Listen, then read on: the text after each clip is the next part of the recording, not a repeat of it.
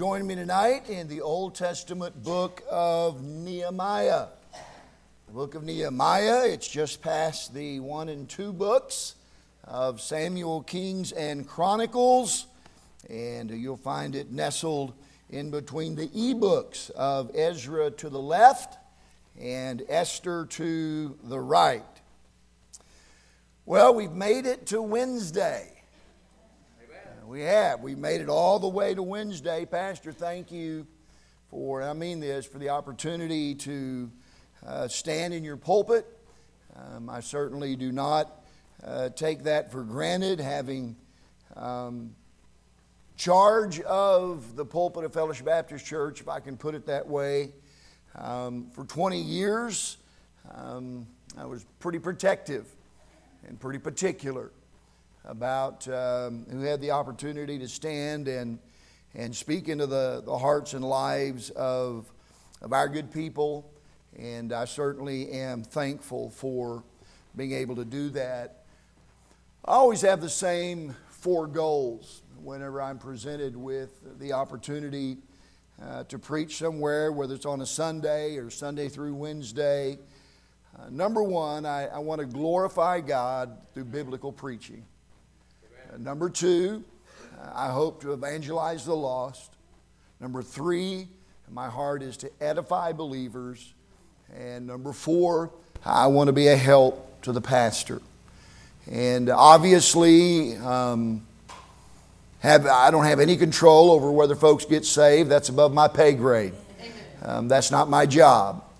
But I do have some control over the other 3 in edifying believers and glorifying God through biblical preaching and being a help to the pastor. And I trust I've been able to do some of that well to some degree this week. And then let me just say to all of those who had anything to do with the meals this week, whether you cooked or cleaned or set up or tore down or whatever it was you did, it is very much appreciated. Thank you so much for that. It was just top shelf every single service, so I'm very thankful for that. If you're willing and able, I ask you to stand one last time with me anyway, in honor of God's Word, as I read the first 4 verses of Nehemiah chapter 1. If you're ready to begin, say amen. Amen. Nehemiah chapter 1 and verse 1. The words of Nehemiah, the son of Hakaliah. And it came to pass in the month Kislew, in the 20th year, as I was in Shushan the palace, that Hanani, one of my brethren, came, he and certain men of Judah. And I asked them concerning the Jews that had escaped, which were left of the captivity, and concerning Jerusalem. And they said unto me, the remnant that are left of the captivity there in the province are in great affliction and reproach. The wall of Jerusalem also is broken down, and the gates thereof are burned with fire. And it came to pass, when I heard these words, that I sat down and wept, and mourned certain days, and fasted, and prayed before the God of heaven. Thank you for standing. You may be seated. Nehemiah's story unfolds during the time when the nation of Israel was divided into 2 kingdoms, the northern kingdom and the southern kingdom. The Assyrians swept away the northern kingdom in 722 BC. The Babylonians pretty much decimated the southern kingdom of Israel around the time of 586 BC. At that time, the temple was demolished. The walls of the city were broken down. and the gates were burned. Many of the leading Jews were taken away captive to Babylon. After several years, the Persians broke the Babylonian supremacy and actually allowed some of the Jews to return home, which they did. Once they got there, they began to rebuild. But the sheer magnitude of the task caused them to give up. Years passed. The city, still broken and burned, was in dire need of repair. Enter Nehemiah, a Jew still in exile whose heart burned for Jerusalem. We just read a moment ago that when Nehemiah found out how bad things were in Jerusalem, it crushed him. And he sat down and he wept and he mourned and he fasted and he prayed before the God of heaven. And it's the prayer of Nehemiah that I want us to consider during our time together tonight, as well as God's answer to his prayer. Now, if someone were to come up to me tonight and say, Brother Prater, how does prayer work? I would have to be honest with them and say, I don't know how prayer works. But I know that prayer is work. Amen. And I know that those who have worked at prayer have found that prayer works. Amen. As we consider Nehemiah's prayer, we're going to discover several valuable principles that I think will aid us, and I hope encourage you tonight and challenge you tonight in your praying. The first of which is praise. Prayer should start with praise. As Nehemiah learned of the terrible conditions in Jerusalem, we've already said this and read it, that news drove him to prayer in verse 4. But look at verse 5. Here's what he prayed. I beseech thee, O Lord God of heaven, the great and terrible God that keepeth covenant and mercy for them that love him and observe his commandments. Notice that as burdened as he was, Nehemiah didn't rush right into the presence of God and present to him a list of things that he wanted God to do for him and for his people. No, he began with praise. Nehemiah praised God's position, God's power, God's faithfulness, and God's mercy. And I submit to you tonight that our prayer time should always begin with a time of praise, which Hebrews defines like this. It is the fruit of our lips giving thanks to his name. Hebrews chapter 13, I believe it is. The praise is the fruit of our lips giving thanks to his name. And again, I submit to you that our prayer time should always include a time of praise. And here's why. Because our God is worthy of praise. Not only, think about this, not only does our praise show that we recognize who God is, but it also takes our focus off of our burdens. As we take the focus off ourselves and begin to place it on God and who He is, and we begin to thank Him for all that He's done and everything that He is, at least for that brief moment in time, we're thinking about something other than the burdens of life. In essence, Nehemiah was saying this about God: I know who you are, and I know what you can do, because you are great and awesome. You are the God of heaven. Amen. And church, check this out tonight. We pray to the same God. Amen. We don't pray to some 21st century version of God. No, we are praying to the very same God that Nehemiah prayed for. And we ought to pray the very same way. Begin your time of prayer with praise, which again is the fruit of our lips, giving thanks to His name. Secondly, look at verses 6 and 7. Prayer should include a time of confession. And aren't you glad tonight that our confession is to our great high priest in heaven and not some fallible, imperfect man on earth? Aren't you thankful tonight that you don't have to go and confess your sin to your pastor? We don't have to confess our sin to another man.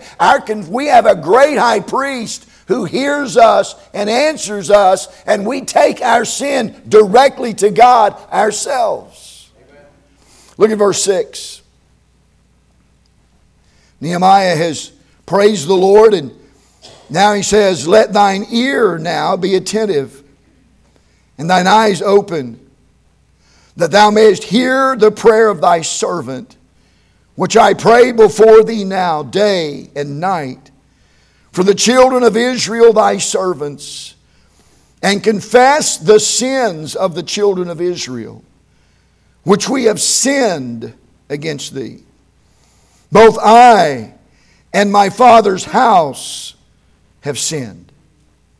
We have dealt very corruptly against thee, and have not kept the commandments, nor the statutes, nor the judgments, which thou commandest thy servant Moses. I would say to you tonight that the reason we continue with confession is simply because we began with praise. Now let me explain that. Anyone who begins their prayer with praise, recognizing who God is in all of His holiness, will not fail to confess their sin, because they will recognize themselves in all of their unholiness. Note that Nehemiah said, I and my father's house have sinned. But he didn't stop there. He named each offense. Nehemiah confessed to corruption, to disobedience, and to breaking God's law.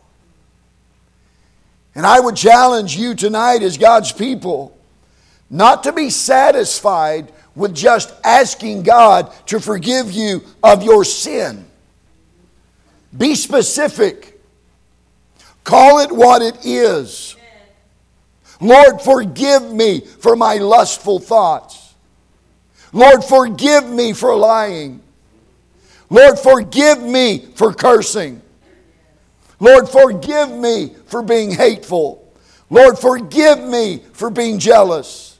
Lord, forgive me for being angry. Lord, forgive me for being bitter. Lord, forgive me for being self-righteous. You see what we're doing there? We're being specific. Just don't offer some blanket forgive me of my sins. Take some time and be honest with God and be forthright with God And be forthcoming with your knowledge of your sin that day. I know that you're familiar with the words of the psalmist in Psalm 66, where he said this, if I regard iniquity in my heart, the Lord will not hear me. Now someone may read that verse and very understandably ask a question like this. Does that mean that I can't pray unless my heart is sinless? And the answer is no. I mean, think about it. If that were the case, then none of us could ever pray. The word regard there means to cherish and defend. So if we confess our sin, listen, with our mouth, but defend it in our heart, God will not hear us. Now, Lord, you know I lusted today, but I couldn't help it. It was like just right there. Lord, I know I got angry today, but you know that person always makes me angry. Lord, I know that I was hateful today, but come on, I was just having a really, really bad day. You tracking with me? Yes. We can't defend our sin and expect God to hear us. A third principle of prayer, and one that is often neglected, at least in my prayer time, has to do with the use of God's Word. Prayer should incorporate God's Word. So Nehemiah to this point has praised the Lord. He's confessed his sin. And now look what he does in verses 8 and 9. Remember, I beseech thee, the word that thou commandest thy servant Moses, saying, if ye transgress, I will scatter you abroad among the nations. But if ye turn unto me, and keep my commandments, and do them, though there were of you cast out unto the uttermost part of the heaven, yet will I gather them from thence, and will bring them unto the place that I have chosen to set my name there. I love this. Watch this. Nehemiah prayed God's word back to him. He prayed that part to him from the books of Leviticus and Deuteronomy, where God said, if you forsake me, then I'm going to scatter you. But if you return to me, then I will gather you again.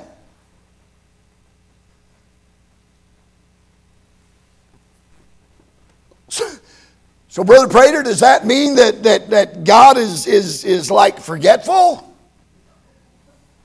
Do we need to remind him of his promises? No. Nehemiah, listen to this. Nehemiah was claiming God's promise that he had made years before. Praying God's word was not for God's benefit. It was for Nehemiah's. Amen. Watch this. Don't check out on me. I'm not preaching some what's the word I'm looking for? What is it? I'm just going to say it. Blab it and grab it. That's not what I'm... Prosperity gospel. That's not what I'm telling you to do tonight, okay? But I am telling you tonight to have faith in the Word of God. Praying God's Word back to Him is about praying in faith, believing. God, you promised this in your word, and I believe it. God, I have faith in you and faith in your word and faith that you will do what you said you would do in your word. And so here's what I would encourage you to do tonight. Find a promise in the word of God that is applicable to your life right now. A need, a situation, a set of circumstances that is applicable to what's going on in your life right now, and begin praying that promise back to God. For example, my brother and I did not come from a Christian home. Our parents were alcoholics. Our home was very, very dysfunctional. I got saved as a result of the bus ministry in 1976. My brother Rick, who has now served as a deacon in Fellowship Baptist Church for probably 30 plus years at this point, got saved in 1977. After I got saved, I began to understand that if my mom and dad died lost, they were going to hell. And that burdened my heart. Amen. As any child would feel, you don't want your parents to go to hell. And that scared me. And that bothered me. And it burdened me. So I began going to the altar every service.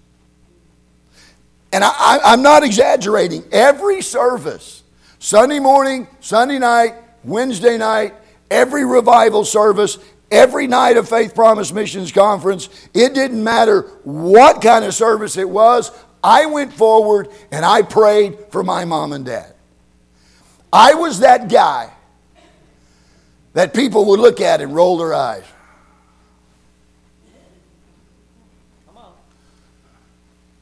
But it wasn't their mom and dad who was going to hell. It was mine.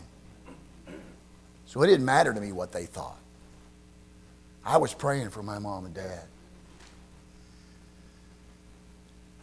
And on one of those instances, my pastor came and prayed with me. He knew what I was praying for. Now, back in the day, they called me Billy. I'm older and more mature now, so it's a Bill. But back in the day, it was Billy.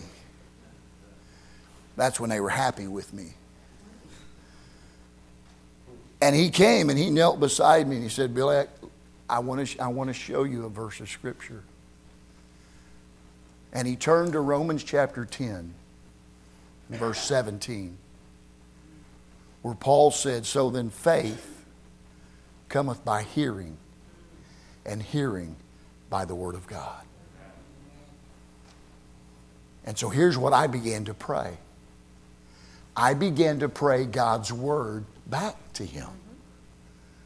God, you said in your word that the faith to believe and get saved comes through hearing your word.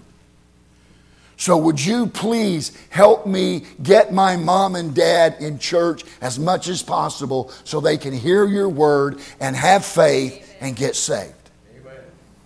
And I prayed that over and over and over. Sometimes I would pray it like this. God, you said faith comes by hearing and hearing by the word of God. Would you give me opportunities to speak the word of God to my parents? You see what I was doing there?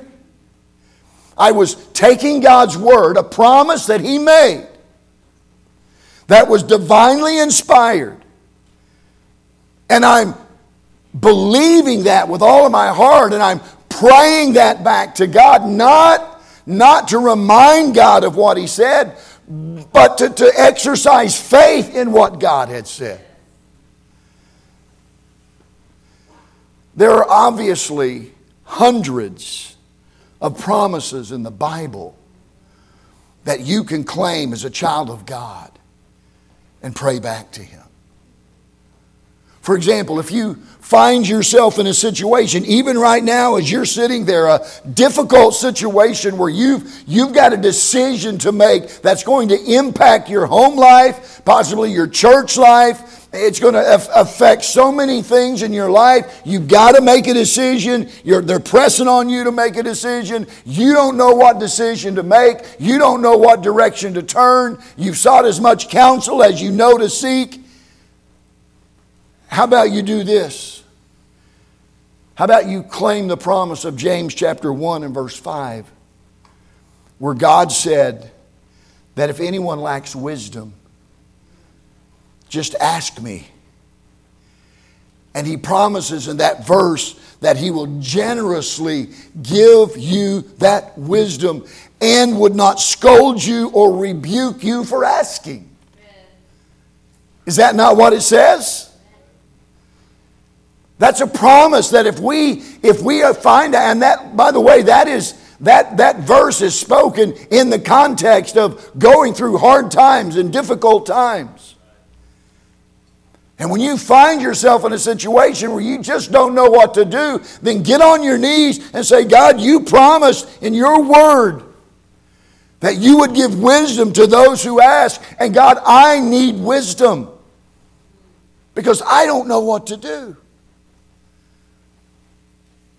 If you're troubled and need peace, there's the promise of Philippians 4:7. And so you go to the Lord and you pray, God, I need that peace that passes all understanding, and that you said would keep my heart and mind. Or how about this one from Hebrews 4? We looked at it last night. Let us therefore come boldly unto the throne of grace, that we may obtain mercy and find grace to help in time of need. God, I need some grace. Amen. And you said that I could come to you and ask for it and that you would give it. Is that making sense tonight?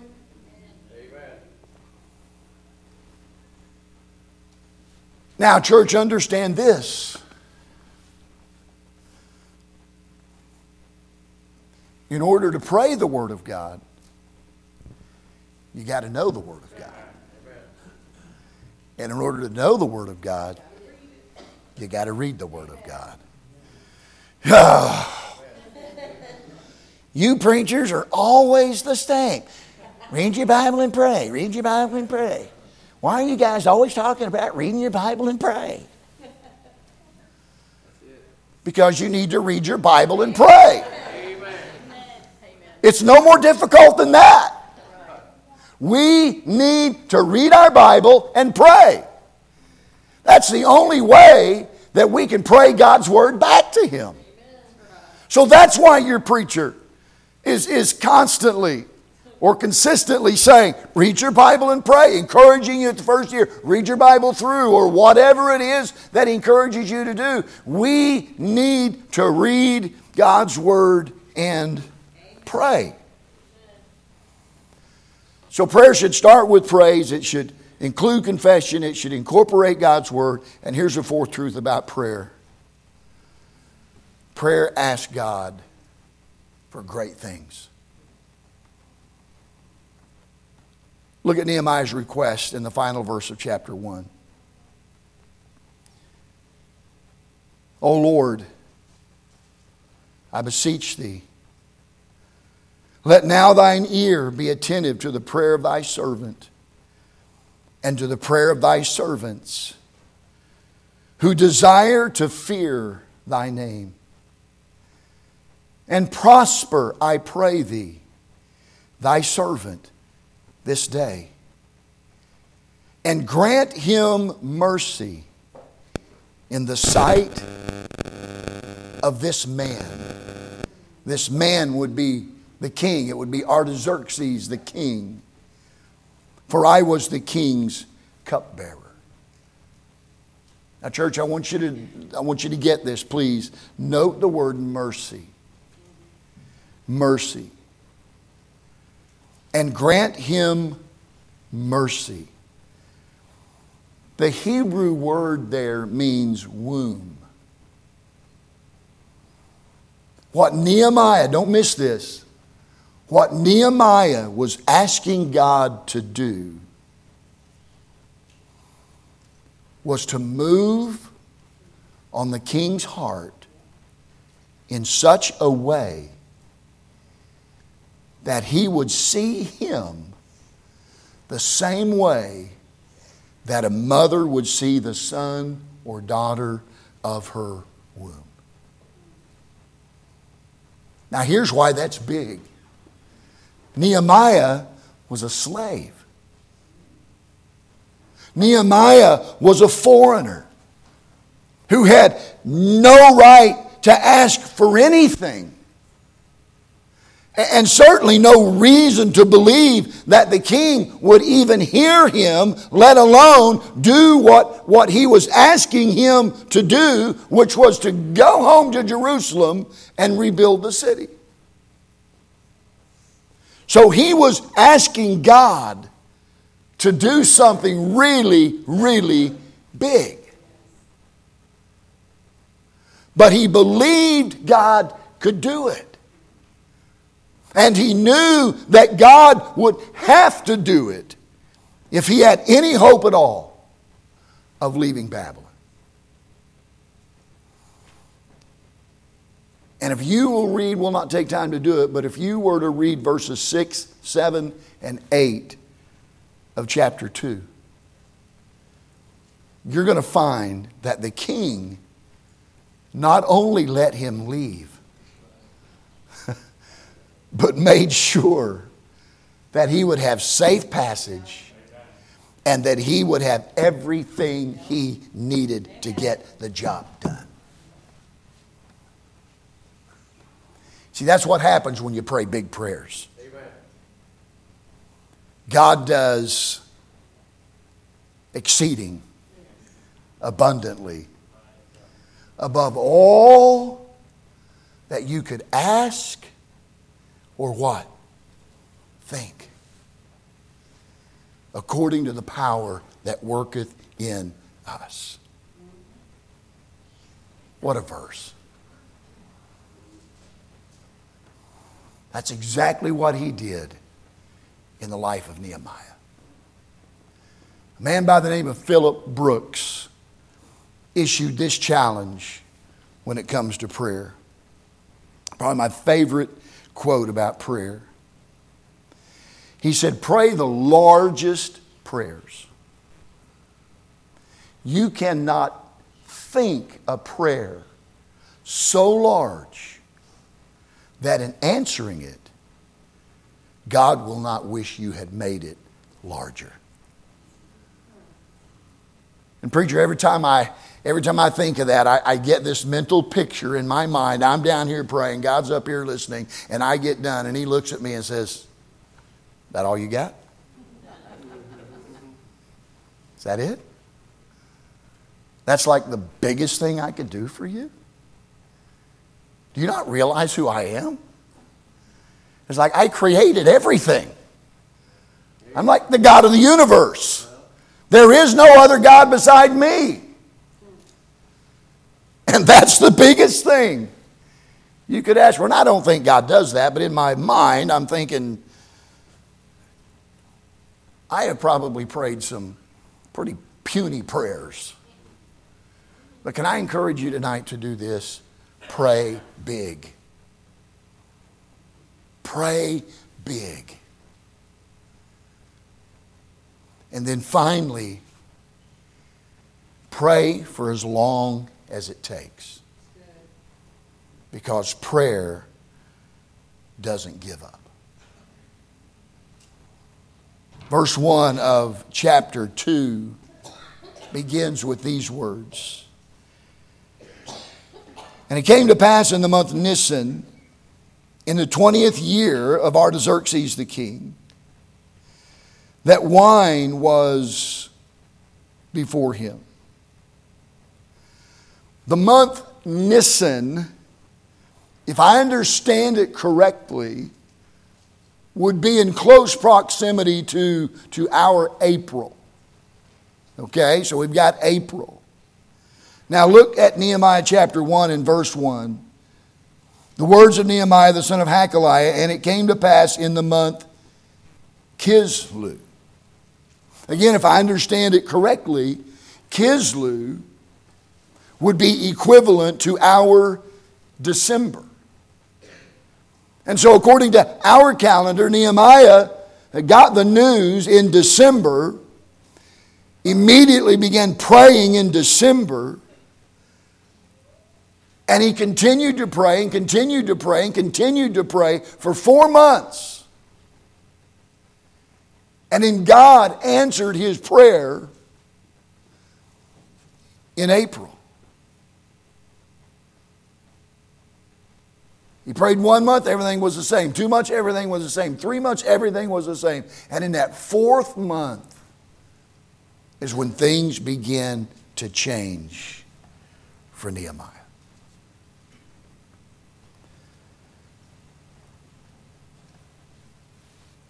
Now let's go back to the story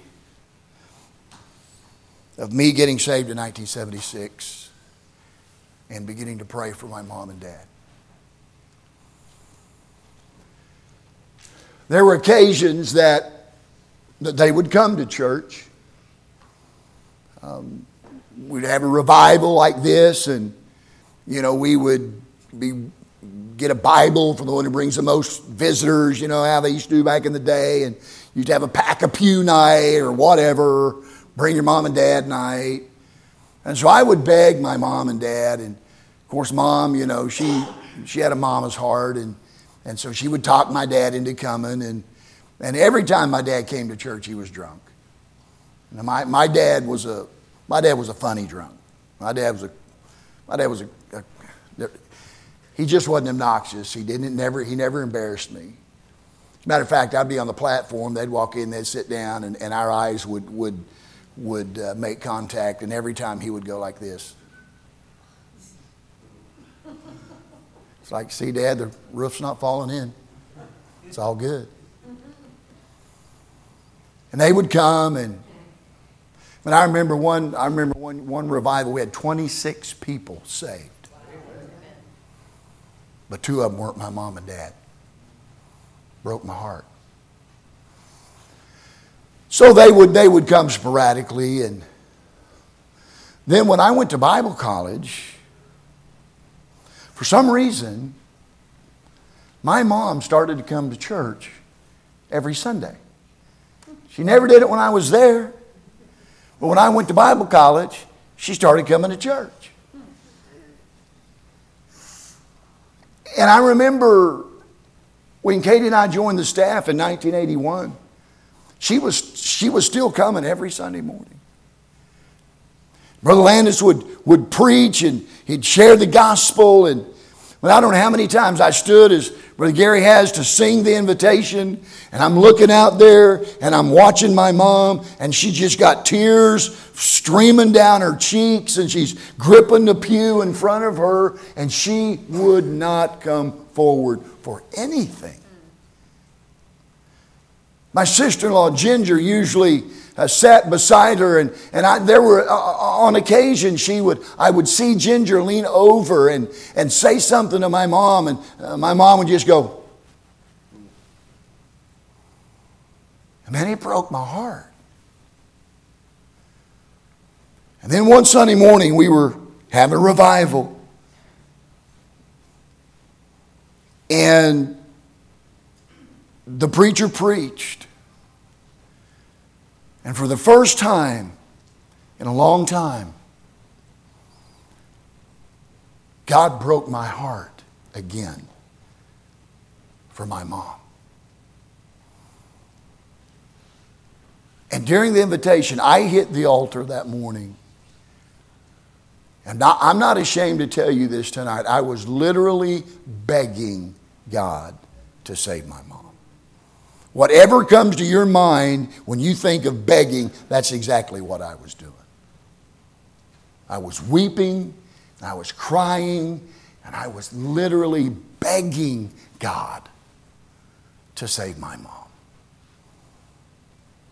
Much to my shame, I had not prayed that way in a good while. And if you're here tonight and you've been praying for somebody for a long time, you understand what I'm saying. You get to a point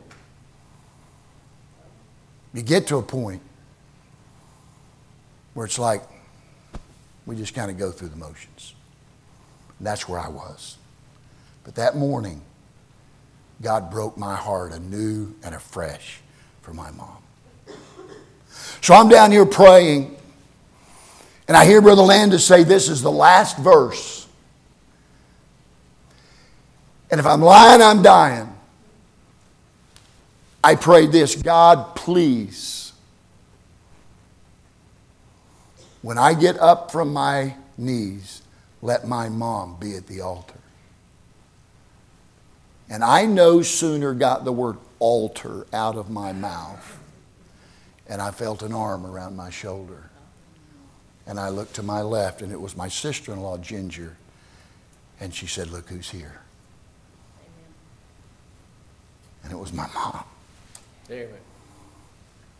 I was so overcome with emotion. Yes.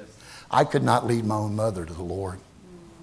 Brother Landis had to come down off the platform onto the floor and lead my mom to the Lord. All I could do was weep and rejoice. Amen. Now, church, you do the math. I started praying in 1976. She got saved in 1989. That's 13 years. What if I would have stopped at year 10? Come on. Or year 11? Or gave up after year 13 and said, I'm done? My mom may not have gotten saved and may not be in heaven tonight. Fast forward to 2001. Mom's now gone and Dad's just living by himself, and years of abusing alcohol and cigarettes have just taken a terrible toll on his health. He's in the hospital. We didn't think he was going to get out. We just were sure he was not going to get out. But he did. So I picked him up that day and drove him down to the little town that I grew up in Oklahoma, Tyrone. Before I helped him out, I talked to him again about the Lord. I shared the gospel with him again. I mean, I just laid it out there and said, Dad, you are not ready to die. And I began to share the gospel with him. And I said, Dad, don't you want to get saved? And he was never mean or belligerent when I would share the gospel. And he wasn't this time. But he looked at me and said, no, not right now. It just crushed my heart. So I helped him into his house and went about my business. A couple weeks later, a family from that little town visited Fellowship Baptist, and Katie and I made an appointment to follow up with them on the following Thursday. So I told Katie, I said, why don't we go down a little early? We'll get some hamburgers and fries from a little restaurant there and take them over to Dad's house and have supper, and then we'll go make that visit. So we did. And we're wrapping up supper, and God didn't text me or speak to me audibly, but he did tell me, you need to talk to your dad again. That's like, Lord, time out. I didn't come down here to do that. I haven't got my soul-winning A game.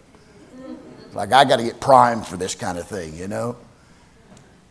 And God said, no, you need to talk to your dad again. And so I did what anybody else would do. I went into the bathroom and prayed. And then I went out into my car and I got my little New Testament. Came back in the house. By the time I got back in the house, Katie had the table cleared off. I sat down in the chair at the table and I set my Bible down on the table. And I said, Dad, do you remember what we talked about last month? And he looked at me and he said, I sure do. Let's get her done. Amen. And my dad was a truck driver his whole life. He was like, let's get her done. And so when I picked myself up off the floor for the umpteenth time, I opened the scriptures and shared the gospel with my dad. And I watched my dad that night bow his head and humble his heart and pray. His prayer was pretty cool. He said, well, God, I know I'm a sinner, just like a lot of other people out there. But we're talking about me right now. And he continued to pray, ask God to forgive him, ask Jesus to save him. And when he finished, for only the second time in my life, I saw my dad cry. The first time was at his mom's funeral. The second time was that night. And I mean, his shoulders just started heaving and he just started bawling. And I'm absolutely convinced that when he went in the house the month prior to that, he said to himself, if he ever asks me again, I'm saying yes. And that night, he said yes. That was in 2001. I started praying for him in 1976. That's 25 years. 13, I prayed for my mom. My brother prayed for my mom. 25 years, we prayed for our dad. And God finally answered our prayer. And I share that story with you tonight to say this. I don't know who or what you're praying for, or how long you've been praying.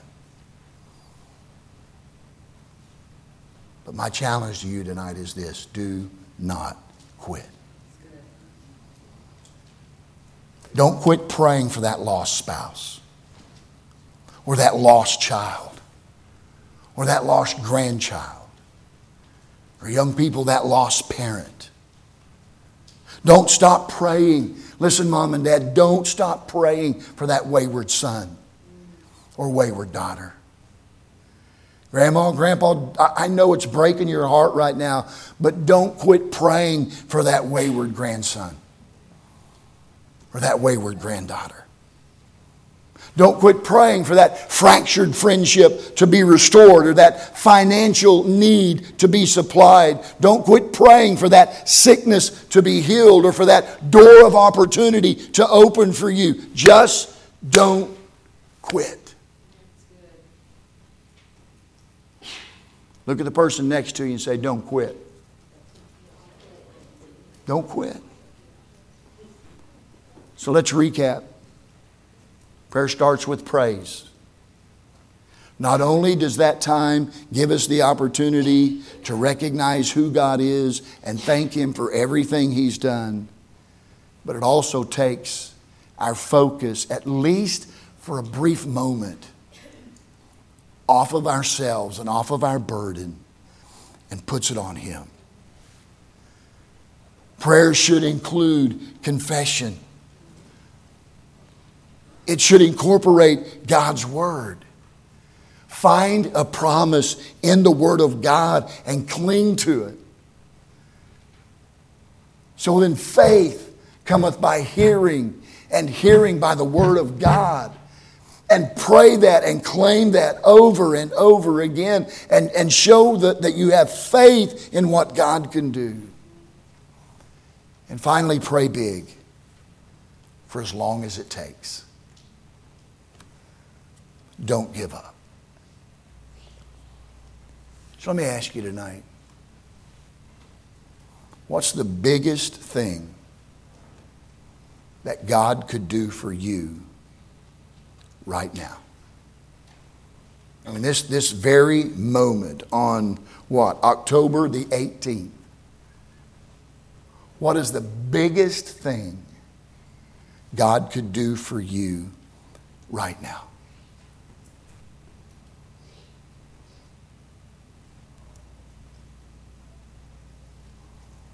Whatever it is that you're thinking, God can do that. And more. And more. Church, let me ask you collectively, what's the biggest thing God could do right now for Bible Baptist Church?